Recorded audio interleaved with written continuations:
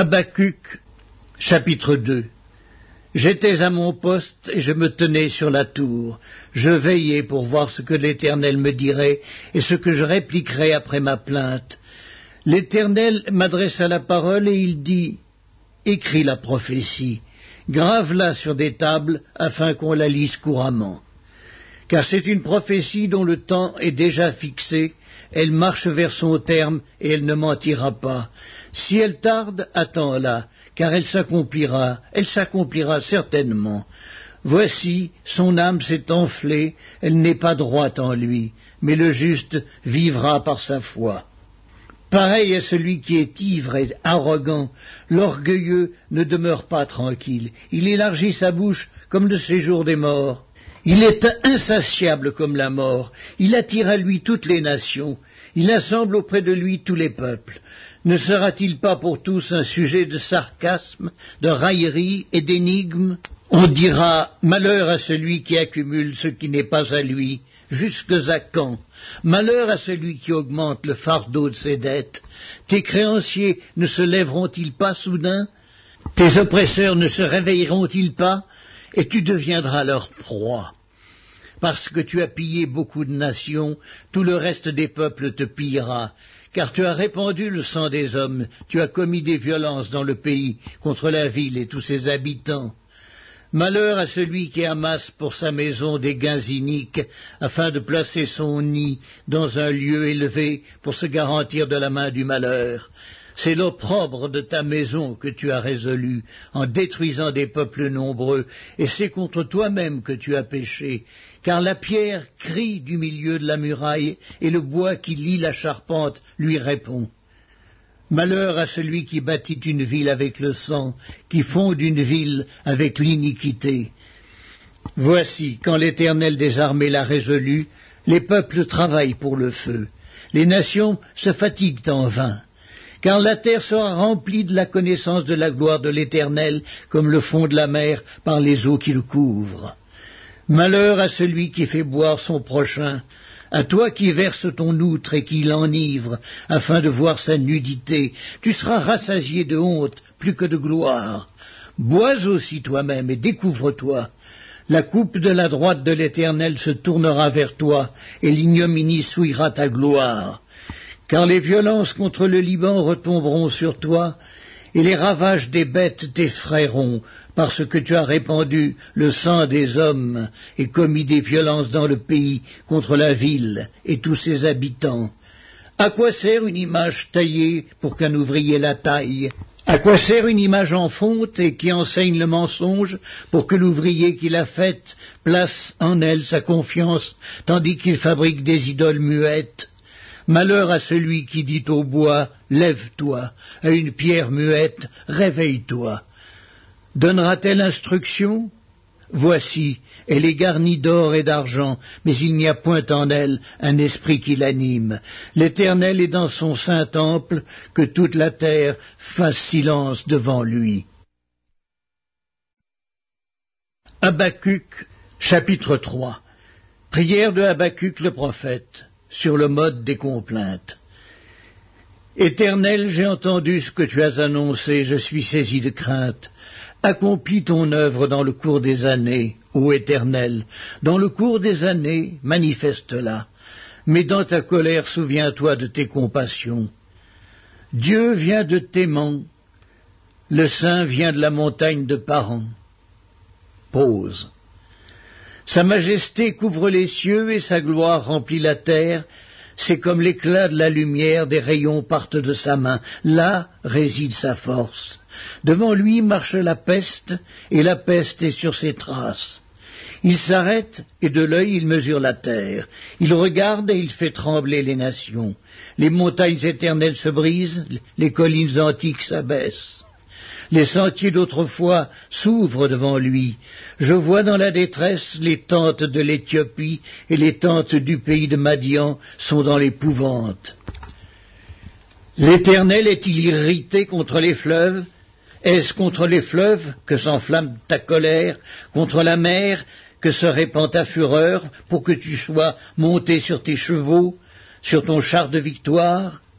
ton arc est mis à nu, les malédictions sont les traits de ta parole. Pause.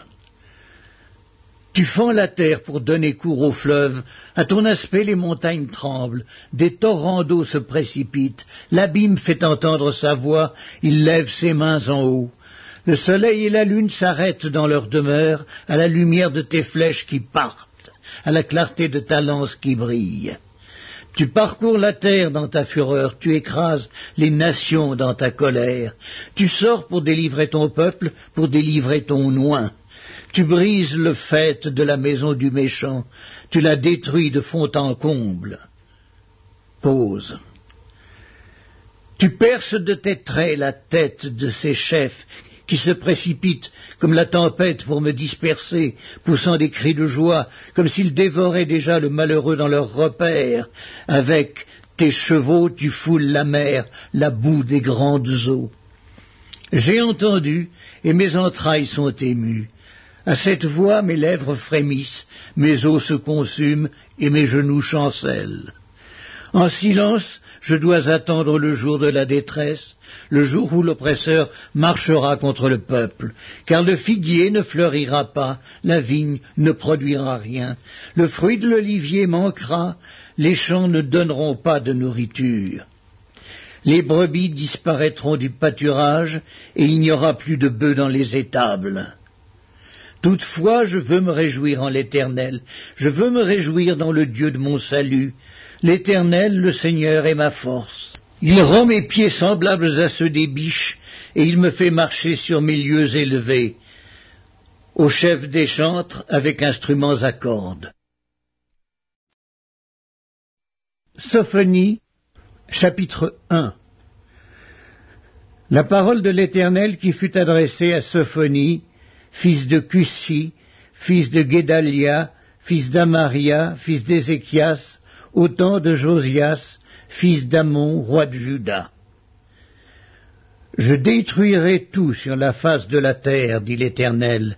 Je détruirai les hommes et les bêtes, les oiseaux du ciel et les poissons de la mer, les objets de scandale et les méchants avec eux. J'exterminerai les hommes de la face de la terre, dit l'Éternel. J'étendrai ma main sur Juda et sur tous les habitants de Jérusalem. J'exterminerai de ce lieu les restes de Baal, le nom de ses ministres et les prêtres avec eux, ceux qui se prosternent sur les toits devant l'armée des cieux, ceux qui se prosternent en jurant par l'Éternel et en jurant par leur roi, ceux qui se sont détournés de l'Éternel, et ceux qui ne cherchent pas l'Éternel, qui ne le consultent pas. Silence devant le Seigneur, l'Éternel, car le jour de l'Éternel est proche, car l'Éternel a préparé le sacrifice, il a choisi ses conviés. Au jour du sacrifice de l'Éternel, je châtierai les princes et les fils du roi, et tous ceux qui portent des vêtements étrangers. En ce jour-là, je châtierai tous ceux qui sautent par-dessus le seuil, ceux qui remplissent de violence et de fraude la maison de leur maître. En ce jour-là, dit l'Éternel, il y aura des cris à la porte des poissons, des lamentations dans l'autre quartier de la ville, et un grand désastre sur les collines.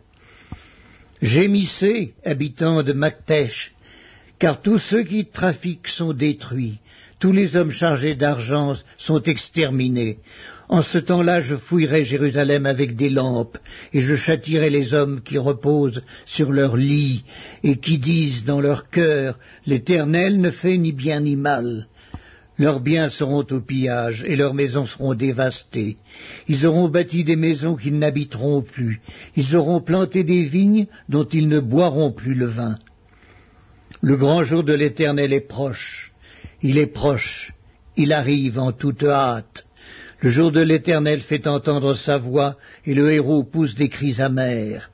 Ce jour est un jour de fureur, un jour de détresse et d'angoisse, un jour de ravage et de destruction, un jour de ténèbres et d'obscurité, un jour de nuées et de brouillard. Un jour où retentiront la trompette et les cris de guerre contre les villes fortes et les tours élevées. Je mettrai les hommes dans la détresse et ils marcheront comme des aveugles parce qu'ils ont péché contre l'Éternel. Je répandrai leur sang comme de la poussière et leur chair comme de l'ordure. Ni leur argent ni leur or ne pourront les délivrer au jour de la fureur de l'Éternel. Par le feu de sa jalousie, tout le pays sera consumé, car il détruira soudain tous les habitants du pays. Sophonie, chapitre 2. Rentrez en vous-même, examinez-vous, nations sans pudeur, avant que le décret s'exécute et que ce jour passe comme la balle, avant que la colère ardente de l'Éternel fonde sur vous, avant que le jour de la colère de l'Éternel fonde sur vous. Cherchez l'Éternel, vous tous, humbles du pays, qui pratiquez ses ordonnances, recherchez la justice, recherchez l'humilité. Peut-être serez-vous épargnés au jour de la colère de l'Éternel. Car Gaza sera délaissée, Ascalon sera réduite en désert, Asdod sera chassé en plein midi, Ectron sera déraciné. Malheur aux habitants des côtes de la mer, à la nation des Kérétiens. L'Éternel a parlé contre toi, Canaan, pays des Philistins. Je te détruirai, tu n'auras plus d'habitants. Les côtes de la mer seront des pâturages, des demeures pour les bergers et des parcs pour les troupeaux. Ces côtes seront pour les restes de la maison de Juda. C'est là qu'ils paîtront. Ils reposeront le soir dans les maisons d'Ascalon, car l'Éternel leur Dieu ne les oubliera pas, et il ramènera leurs captifs. J'ai entendu les injures de Moab et les outrages des enfants d'Ammon, quand ils insultaient mon peuple et s'élevaient avec arrogance contre ses frontières. C'est pourquoi je suis vivant, dit l'Éternel des armées, le Dieu d'Israël. Moab sera comme Sodome et les enfants d'Ammon comme Gomorrhe, un lieu couvert de ronces, une mine de sel, un désert pour toujours. Le reste de mon peuple les pillera, le reste de ma nation les possédera. Cela leur arrivera pour leur orgueil, parce qu'ils ont insulté et traité avec arrogance le peuple de l'Éternel des armées. L'Éternel sera terrible contre eux, car il anéantira tous les dieux de la terre, et chacun se prosternera devant lui dans son pays, dans toutes les îles des nations. Vous aussi, Éthiopiens, vous serez frappés par mon épée. Il étendra sa main sur le septentrion, il détruira l'Assyrie, et il fera de Ninive une solitude, une terre aride comme le désert. Des troupeaux se coucheront au milieu d'elle, des animaux de toute espèce. Le pélican et le hérisson habiteront parmi les chapiteaux de ses colonnes. Des cris retentiront aux fenêtres. La dévastation sera sur le seuil, car les lambris de cèdre seront arrachés. Voilà donc cette ville joyeuse qui s'assied avec assurance, et qui dit en son cœur, « Moi, et rien que moi ». Et quoi, elle est en ruine? C'est un repère pour les bêtes. Tous ceux qui passeront près d'elle siffleront et agiteront la main. Sophonie, chapitre 3. Malheur à la ville rebelle et souillée, à la ville pleine d'oppresseurs. Elle n'écoute aucune voix, elle n'a point égard à la correction. Elle ne se confie pas en l'Éternel, elle ne s'approche pas de son Dieu. Ses chefs au milieu d'elle sont des lions rugissants, ses juges sont des loups du soir qui ne gardent rien pour le matin. Ses prophètes sont téméraires et infidèles. Ses sacrificateurs profanent les choses saintes, violent la loi. L'Éternel est juste au milieu d'elle, il ne commet point d'iniquité. Chaque matin, il produit à la lumière ses jugements, sans jamais y manquer. Mais celui qui est inique ne connaît pas la honte. J'ai exterminé des nations, leurs tours sont détruites, j'ai dévasté leurs rues, plus de passants. Leurs villes sont ravagées, plus d'hommes, plus d'habitants. Je disais, si du moins tu voulais me craindre, avoir égard à la correction, ta demeure ne serait pas détruite, tous les châtiments dont je t'ai menacé n'arriveraient pas. Mais ils se sont hâtés de pervertir toutes leurs actions. Attendez-moi donc, dit l'Éternel, au jour où je me lèverai pour le butin, car j'ai résolu de rassembler les nations, de rassembler les royaumes, pour répandre sur eux ma fureur, toute l'ardeur de ma colère, car par le feu de ma jalousie, tout le pays sera consumé. Alors je donnerai au peuple des lèvres pures, afin qu'ils invoquent tous le nom de l'Éternel pour le servir d'un commun accord.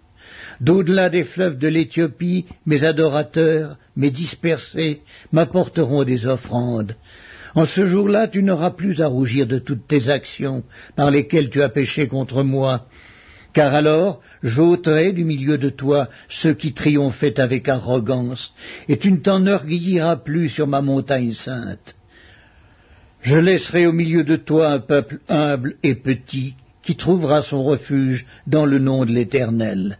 Les restes d'Israël ne commettront point d'iniquité. Ils ne diront point de mensonge, et il ne se trouvera pas dans leur bouche une langue trompeuse. Mais ils paîtront, ils se reposeront, et personne ne les troublera. Pousse des cris de joie, fille de Sion, pousse des cris d'allégresse, Israël. Réjouis-toi et triomphe de tout ton cœur, fille de Jérusalem. L'Éternel a détourné tes châtiments, il a éloigné ton ennemi. Le roi d'Israël, l'Éternel, est au milieu de toi. Tu n'as plus de malheur à éprouver. En ce jour-là, on dira à Jérusalem, ne crains rien. Sion, que tes mains ne s'affaiblissent pas. L'Éternel, ton Dieu, est au milieu de toi comme un héros qui sauve.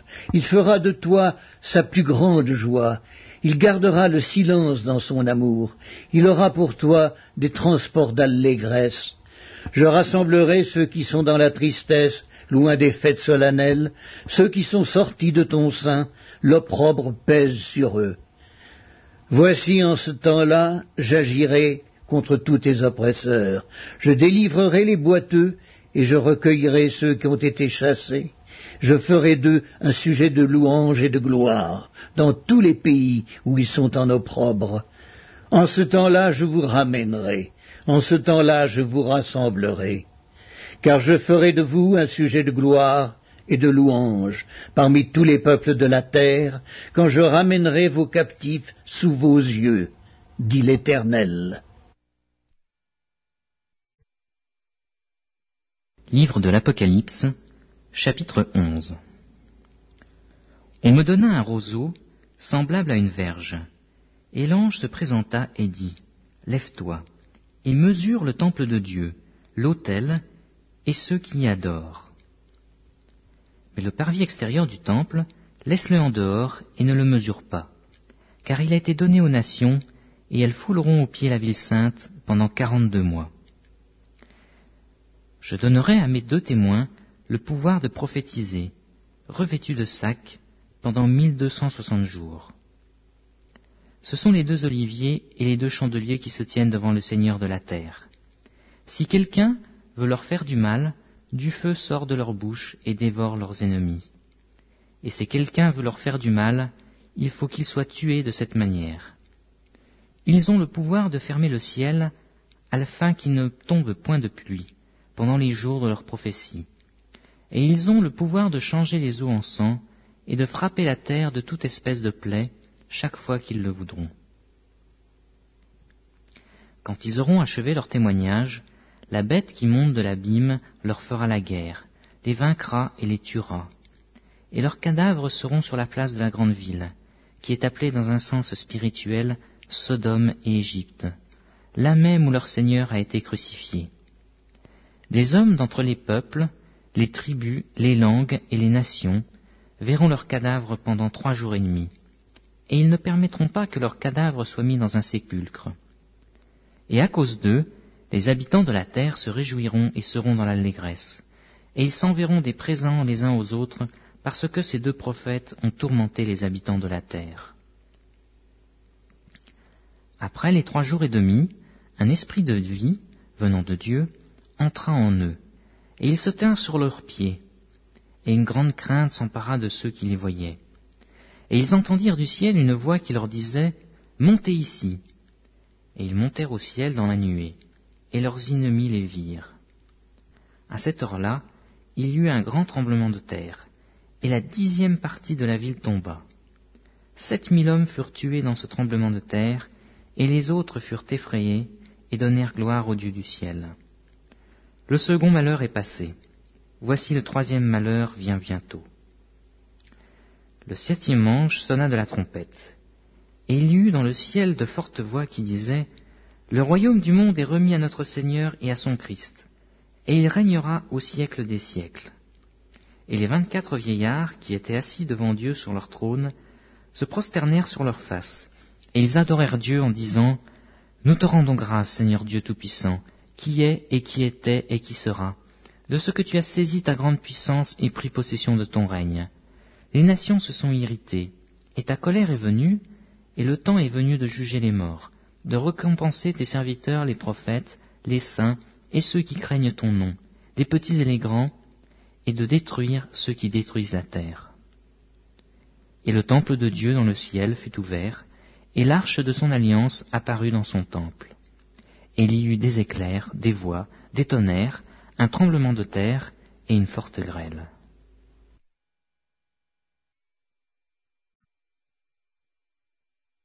Livre de l'Apocalypse, chapitre 12. Un grand signe parut dans le ciel. Une femme enveloppée du soleil, la lune sous ses pieds, et une couronne de 12 étoiles sur sa tête. Elle était enceinte, et elle criait, étant en travail et dans les douleurs de l'enfantement. Un autre signe parut encore dans le ciel, et voici c'était un grand dragon rouge, ayant 7 têtes et 10 cornes, et sur ces 7 têtes 7 diadèmes. Sa queue entraînait le tiers des étoiles du ciel et les jetait sur la terre. Le dragon se tint devant la femme qui allait enfanter, afin de dévorer son enfant lorsqu'elle aurait enfanté. Elle enfanta un fils, qui doit paître toutes les nations avec une verge de fer. Et son enfant fut enlevé vers Dieu et vers son trône. Et la femme s'enfuit dans le désert, où elle avait un lieu préparé par Dieu, afin qu'elle y fût nourrie pendant 1260 jours. Et il y eut guerre dans le ciel. Michel et ses anges combattirent contre le dragon. Et le dragon et ses anges combattirent. Mais ils ne furent pas les plus forts, et leur place ne fut plus trouvée dans le ciel. Et il fut précipité, le grand dragon, le serpent ancien, appelé le diable et Satan, celui qui séduit toute la terre. Il fut précipité sur la terre, et ses anges furent précipités avec lui. Et j'entendis dans le ciel une voix forte qui disait : Maintenant le salut est arrivé, et la puissance et le règne de notre Dieu et l'autorité de son Christ. Car il a été précipité, l'accusateur de nos frères, celui qui les accusait devant notre Dieu jour et nuit. Ils l'ont vaincu à cause du sang de l'agneau et à cause de la parole de leur témoignage, et ils n'ont pas aimé leur vie jusqu'à craindre la mort. C'est pourquoi réjouissez-vous, cieux, et vous qui habitez dans les cieux. Malheur à la terre et à la mer, car le diable est descendu vers vous, animé d'une grande colère, sachant qu'il en a pour peu de temps. Quand le dragon vit qu'il avait été précipité sur la terre, il poursuivit la femme qui avait enfanté l'enfant mâle. Et les 2 ailes du grand aigle furent données à la femme, afin qu'elle s'envolât au désert, vers son lieu, où elle est nourrie un temps, des temps et la moitié d'un temps, loin de la face du serpent. Et de sa bouche, le serpent lança de l'eau comme un fleuve derrière la femme, afin de l'entraîner par le fleuve. Et la terre secourut la femme, et la terre ouvrit sa bouche et engloutit le fleuve que le dragon avait lancé de sa bouche. Et le dragon fut irrité contre la femme, et il s'en alla faire la guerre au reste de sa postérité, à ceux qui gardent les commandements de Dieu et qui ont le témoignage de Jésus-Christ. Et je me tins sur le sable de la mer. Livre de l'Apocalypse, chapitre 13. Puis je vis de monter de la mer une bête qui avait 10 cornes et 7 têtes, et sur ces cornes 10 diadèmes, et sur ses têtes des noms de blasphème. La bête que je vis était semblable à un léopard. Ses pieds étaient comme ceux d'un ours, et sa gueule comme une gueule de lion. Le dragon lui donna sa puissance et son trône, et une grande autorité. Et je vis l'une de ses têtes comme blessée à mort, mais sa blessure mortelle fut guérie. Et toute la terre était dans l'admiration derrière la bête. Et ils adorèrent le dragon parce qu'il avait donné l'autorité à la bête.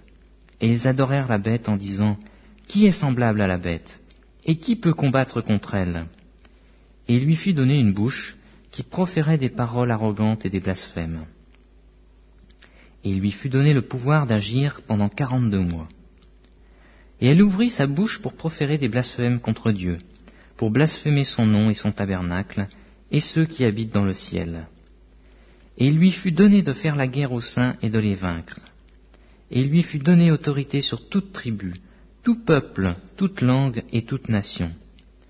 Et tous les habitants de la terre l'adoreront, ceux dont le nom n'a pas été écrit dès la fondation du monde dans le livre de vie de l'agneau, qui a été immolé. Si quelqu'un a des oreilles, qu'il entende. Si quelqu'un mène en captivité, il ira en captivité. Si quelqu'un tue par l'épée, il faut qu'il soit tué par l'épée. C'est ici la persévérance et la foi des saints. Puis, je vis monter de la terre une autre bête, qui avait 2 cornes semblables à celles d'un agneau, et qui parlait comme un dragon. Elle exerçait toute l'autorité de la première bête en sa présence, et elle faisait que la terre et ses habitants adoraient la première bête, dont la blessure mortelle avait été guérie. Elle opérait de grands prodiges, même jusqu'à faire descendre du feu du ciel sur la terre, à la vue des hommes. Et elle séduisait les habitants de la terre par les prodiges qui lui étaient donnés d'opérer en présence de la bête, disant aux habitants de la terre de faire une image à la bête qui avait la blessure de l'épée et qui vivait. Et il lui fut donné d'animer l'image de la bête, afin que l'image de la bête parlât, et qu'elle fit que tous ceux qui n'adoreraient pas l'image de la bête fussent tués. Et elle fit que tous, petits et grands, riches et pauvres, libres et esclaves, reçussent une marque sur leur main droite ou sur leur front, et que personne ne put acheter ni vendre sans avoir la marque, le nom de la bête ou le nombre de son nom. C'est ici la sagesse. Que celui qui a de l'intelligence calcule le nombre de la bête, car c'est un nombre d'hommes, et son nombre c'est 666.